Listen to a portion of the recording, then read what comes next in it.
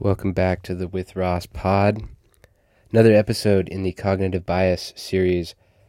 How are you liking the series? Are they informative? Are they too short to be useful? I recognize that given how short I'm keeping these, like trying to keep them under 3 to 4 minutes, there's a lot of nuance missing from the presentation. But I'm curious to hear how you like them, how I can make them better. Today, we're talking about anchoring. The anchoring bias.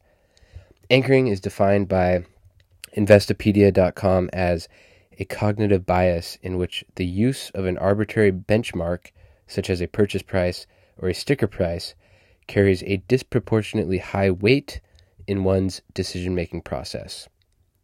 So in other words, this is why people go crazy for sales.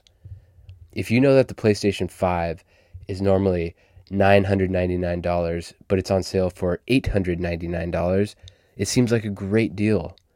Or why car dealerships advertise the MSRP, that is the sticker price, at a rate that is higher than you will probably end up purchasing it for after negotiations and whatnot.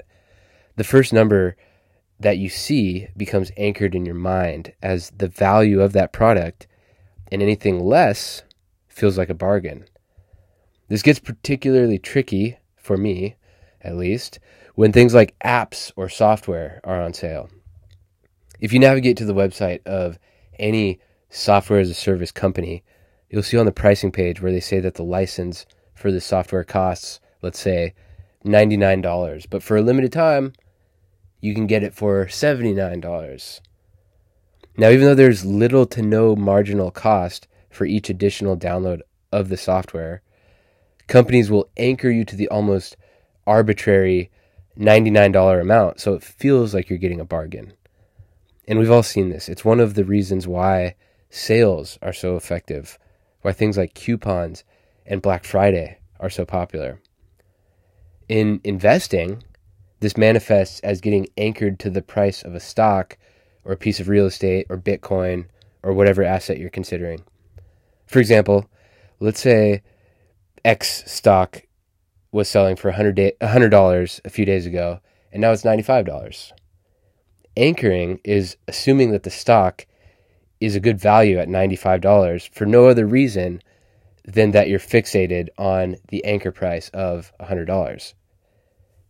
That is giving little or no consideration for the intrinsic value or the fair value of the asset.